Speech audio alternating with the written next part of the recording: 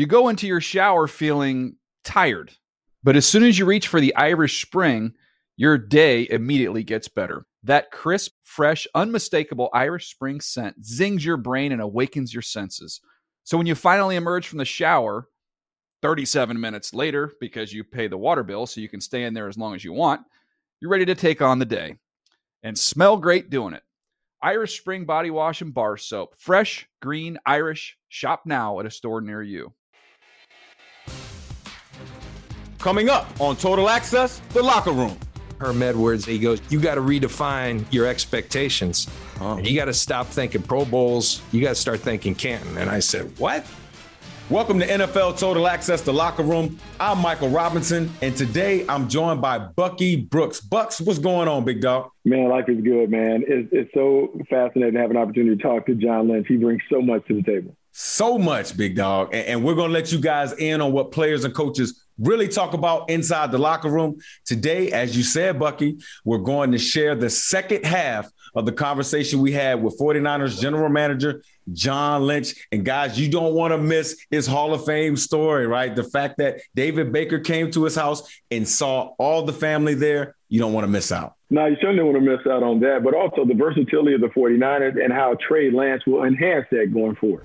You got another locker room story for us. This is number 2, man. Another locker room story. You gave us a great one about how you snitched. You put the 5-0 on your back and you just went in there and just got Warren Sapp locked up with the coaches. You know what I'm saying? You told us that one at first. So I don't know if you can give us a better one than that one, but here's your opportunity to bless us. I could tell you 100 Sapp stories, that are so good. But man, I'll probably tell you a GM one, So, I remember in year one, being here, and you talk about, a different form, and, I'm a pretty chill guy. People have come to know me, that do know me, pretty chill and nice guy off the field, but there is a different guy who's on that field. And, in year one, I think it was a story having a guy from a different background being the GM. And so the cameras would not get off me. And, I remember Elway actually texting me in like our third game. And he's like, Johnny, you have to play to the cameras because your intensity, man, you're like, when you don't make a play, you're pounding the table and you're scaring people, man. You got to be calm, cool, and collected. And so I'm sitting up there doing, and now to this date, every game I'm up there doing breathing, like moose side, because there you go. Because I'm trying to put on it, but that intensity is still there. It's just, it's different that you can't express it. And that's been a tough adjustment to this game. You work your tail off, this thing consumes you, but come game day, they're not a dang thing you can do other than sit back and support your guys. It's a helpless feeling. So we know you've been pretty busy. You had a pretty busy off season. You made some trades. You went through the draft, all of that. But let's start off by talking about that knock you got from David Baker, man. The Pro Football Hall of Fame. What does that mean to you? Was it something that when you started your career, was it something that was a goal? Because me personally, Hall of Fame was never a goal of mine. I wanted Super Bowls. I wanted 5 Super Bowl championships. Was the Hall of Fame something in your mind as a little boy when you started playing this game? No, I just wanted to play, and I'd be lying to you if I told you when I started playing, I gave up a promising baseball career. I'd signed with the Florida Marlins, but my heart was with football. I was, a second round pick. I was the second pick ever in the Marlins organization through the first pitch, but my heart was with football. And so I said, surely I can play for the Tampa Bay Buccaneers. They're not very good right now. And then I go up there, and it took me 3 years to become a full-time starter. I was questioning my own, like that wasn't a very good decision. You left this for this team and you're not even playing. You're a special teams guy. It took a little time, but I do remember, there's people that are impactful. I remember the first time I really started thinking about it, something great happened for me in 96, and that's Tony Dungy came in, and the guy he brought in to be his DB coach was Herm Edwards. Herm had been scouting for the Kansas City Chiefs, but Tony knew Herm way back. They played the All-Star games together in college, had great respect for him. So talked him into being his defensive back coach. And Herm was kind of the disciplinarian. I think Tony knew himself, and discipline wasn't what he wanted to be doing. So Herm was kind of the hammer. And, I remember I made in 97, I made the Pro Bowl for the first time, and I came back and Herm was just, he had so much wisdom to him. And I said, okay, Herm, like I got to get back here next year too. I got to take that next step. And I remember him in Herm Edwards, hey son, now you got to redefine your expectations. Oh. You got to stop thinking Pro Bowls. You got to start thinking Canton. And I said, what? And he goes, you've got that in you. The only problem is you don't believe that. Have you ever thought of that? And I said, Herm, I just made my first Pro Bowl. Like, he goes, I understand that, but I'm here to tell you, you've got that in you. I watched you play this year. And that year, 97 was one of my best years in football, but no one had ever told me that. And Herm said, you need to change your mindset, because it's one thing for me to believe it, but you need to start believing. And if you do, I promise you, son, you've got that in you. And you talk about, Bucky, you talked about earlier, speaking something into existence. I had never had that in my mind. My parents taught me to dream big, but I just never even thought about the Hall of Fame. And after that, I did every single day. Wow. It was Super Bowls and all that drove me, but in that background. And, every Pro Bowl I make, he used to call me Lynchburg. He said, Lynchburg, you get to 5 now. Now we're talking, and I got to 5. And then, every other one I thought was just bonus. And I'm very thankful. My son's going to be the guy who, my presenter in Canton, because family's everything to me. He's going to represent our 3 girls too. But, the hall's going to allow Herm Edwards to be on that video as well, because I told David Baker that story and how important that was to me. And so Herm was a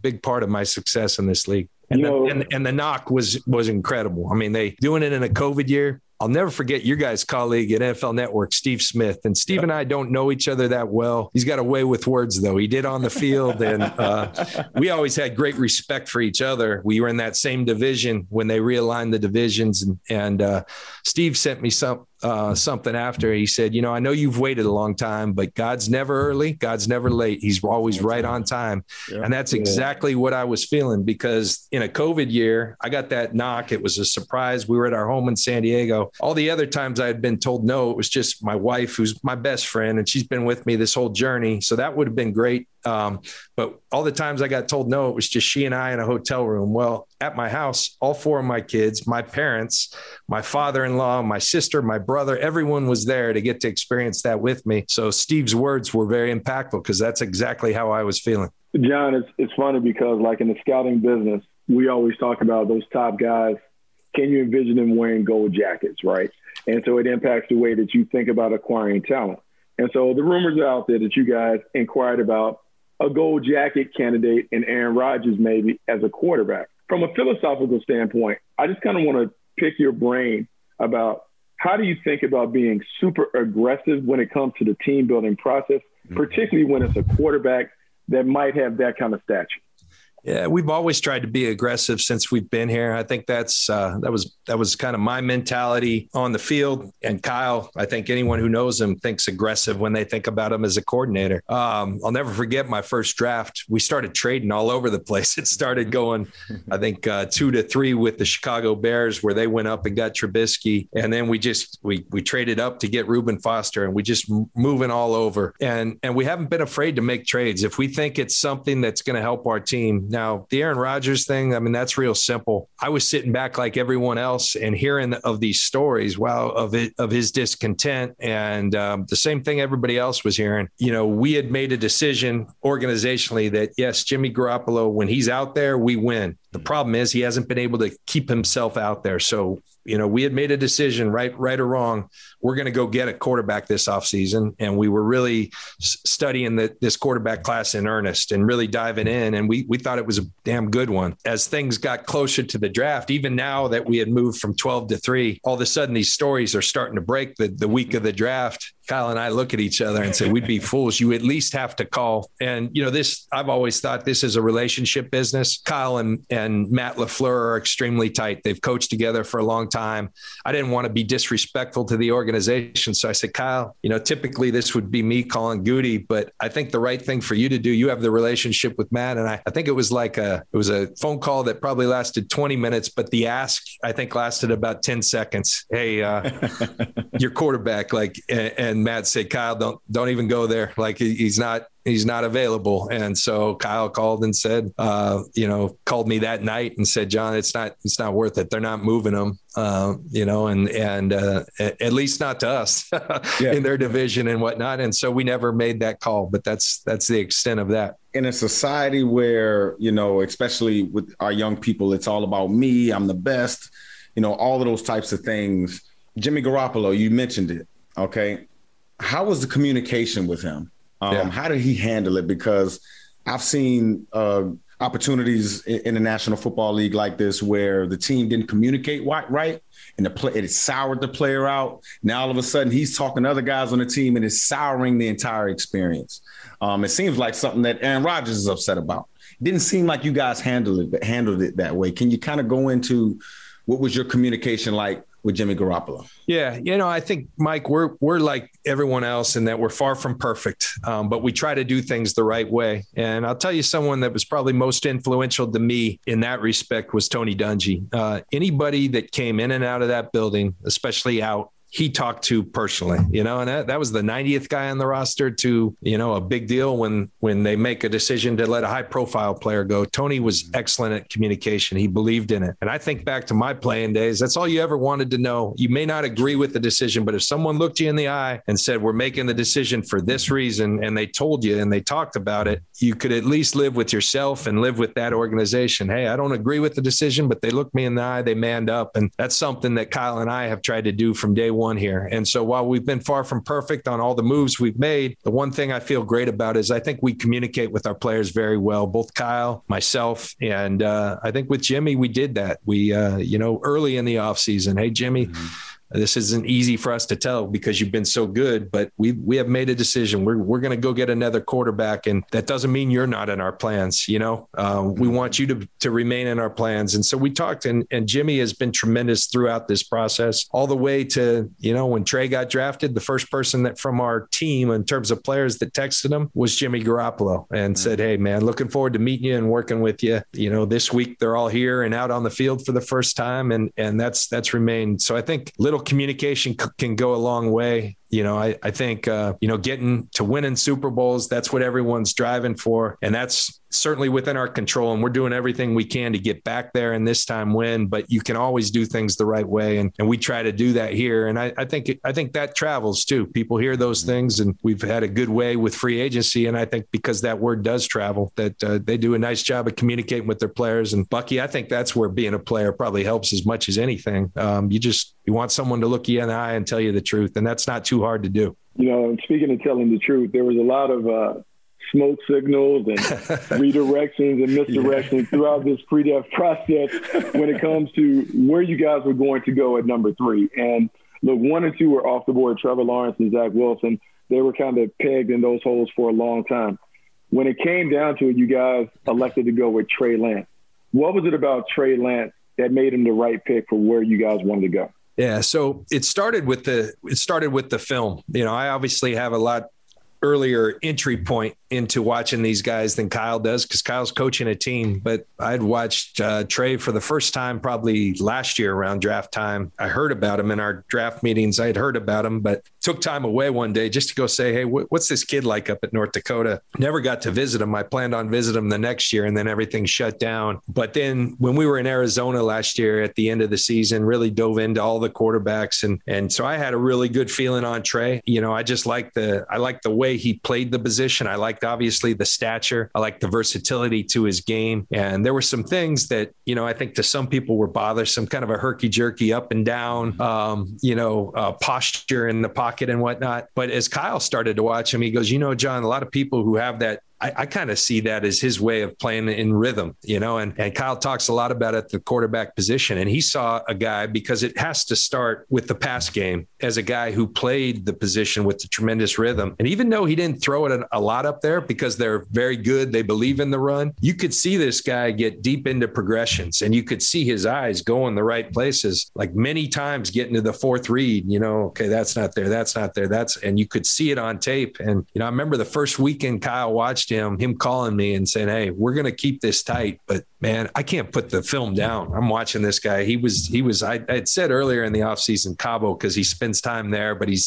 spent some time in San Diego. He was down in San Diego with his film, and he's like, I'm going to send you a tape. And I know you've watched a lot of it, and I've got comments on there. And you could tell I started smiling because I said, Kyle's getting the hook on this guy. Then you start diving deeper, and there's such a copycat league, and everyone with technology can watch what you're doing and try to replicate it. So how do we separate ourselves? Well, Trey does some things in the run game where we feel like, yeah, now we can distance ourselves schematically at least. But it started with the pass game, and then Trey as a runner, we feel like there's skills that translate to the NFL level. And Kyle and them have great history with RG3 and, in Washington doing the zone read stuff. So it was a cool process. And we kind of just wanted to keep everyone guessing, like you said, Trevor at 1 and Zach at 2, and everyone felt good, but it wasn't as if we had the number 1 pick in the draft. And so people said, why did you posture? Because you had the number 3 pick. You never know. And you never assume what's going to happen at 1 and 2. And we just wanted to keep all our options open. And then, to be honest, it became humorous, just like a study in human behavior.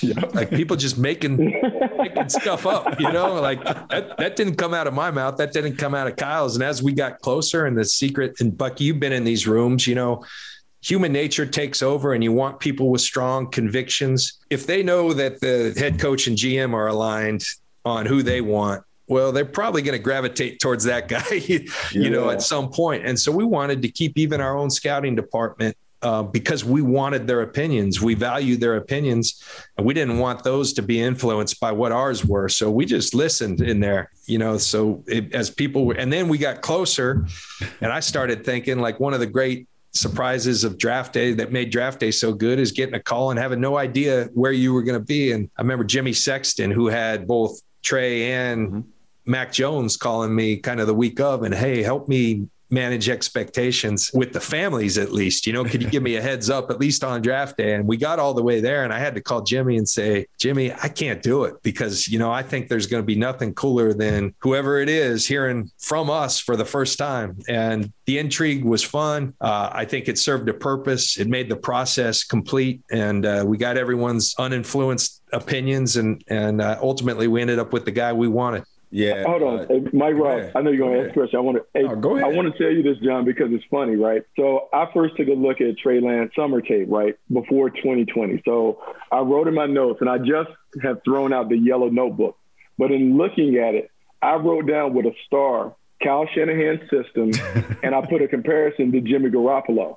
And part of it was due to, at North Dakota State, when I'm looking at them on tape, I am saying this is everything that the Niners do. Now, this is before I even knew that this is the summer before. I said this guy would be perfect in that system because he gives you the best of both worlds, the under center game plus the zone read game. And I just think it's funny that after we come around to it, to hear you guys after you make the selection talk about the multiplicity of the scheme, what we were able to do, and then Kyle Shanahan being able to imagine what he could do in that offense with the weapons and the run game. I just think it's a fascinating discussion on the scouting process marrying with coaches, because sometimes in some buildings, it doesn't marry like that. Yeah, I'm glad you feel that way because we do too. So, now he's got to go do it. And I think it is a great, I don't say luxury, but a great situation that we have Jimmy here because we can play Trey when Trey's ready. And we're committed to doing that. And I've seen it work both ways, but I think certainly everyone would agree that, having I don't know, it's like, how do you know when you want to be married to someone? You just know. And I think that's how this process, we're going to know when he's ready. That's going to be Kyle's decision and his staff's, but I'm confident that, we've got a good situation for Trey, a good situation for Jimmy, and most of all for our team. John, I truly think Trey Lance, and I've been saying it going up to the draft, I think he takes this 49er offense, this Kyle Shanahan offense, off through the roof. I mean, it forces 11-on-11 football all the time. Mm-hmm. He's going to get the reads on the outside that he wants. And then the run game, I think, is going to open it up for the running backs. Talking about that run game, talk to us a little bit about Trey Sermon, the other Trey that you drafted in this draft class. Yeah, he was a guy that it happens every year that as the process goes, there's a guys who just keep rising. Mm-hmm. And I think, it goes to fit. And, I think a quality of our running back classes, I remember at one point we had Mostert, Tevin Coleman, Matt Breida. Those guys are all 4.3 guys, and then Jeff Wilson, who plays fast, but more of a physical guy. So Trey Sermon didn't necessarily fit in terms of that. I think he ran 4.5, 6 or something. That's what we had him timed at. But he does have that fit in terms of he's a guy who can stretch it, put the foot in the ground, get downhill. You look at things like his 10 time. His 40 time wasn't great, but his 10 time was really good. And then we're looking a lot these days at GPS times, and his GPS time was much better than his 40 time would indicate. So our eyes were seeing it on film, and then to get some verification by those numbers helped us say that, this guy is a great fit for what we do. And we're very excited about Trey. We feel good about all our running backs and think it's going to be a strength of our team this year.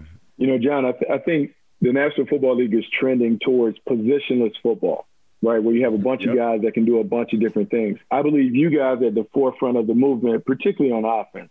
When I look at you on offense, I see Deebo Samuel and Brandon Ayuk. I call those guys wingbacks because they're half running back, half wide receiver. I look at George Kittle, who blocks like an offensive tackle but catches like a wideout. I look at Kyle Juszczyk, who plays fullback but does so many different things within the formation. How big is versatility to you guys when you think about building the offense as you're scouting and evaluating players? It's extremely big. You mentioned something early, and I think it's something that served us well with all those players in mind, especially marrying scouting and coaching. And that's something we committed to doing when we came here together. So our coaches, we spend a whole month with them in the process prior to the draft. Some places they come turn their reports in, and it's like that's all the only exposure that an assistant coach would have. Our guys are up in that room for the entirety of that part of the draft process as it gets close. And so I think what we always start with the framework, and we renew it every year. What are the position specific skills we're looking for, say at the tight end position? And John Embry gets up and gives a,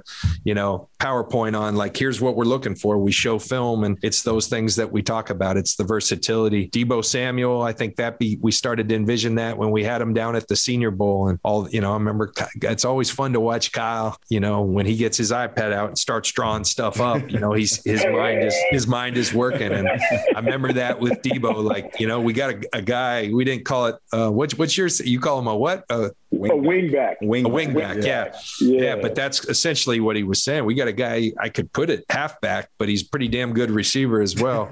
We're going to have some fun with this. And the whole league's looking for Deebo Samuels now. And Ayuk kind of fit in that mold as well. So we do really value versatility to people's games. That's what good football players have. Yes, it is. John, look, man, I hope we didn't ask too much stuff on you, man. Hope we didn't take up too much of your time, man. I got to thank you so much for dropping by and doing this with us. That'll do it for this week's episode of Total Access to Locker Room. For more insight with the Locker Room point of view, check out the latest episodes every Wednesday and Friday on Apple and Spotify.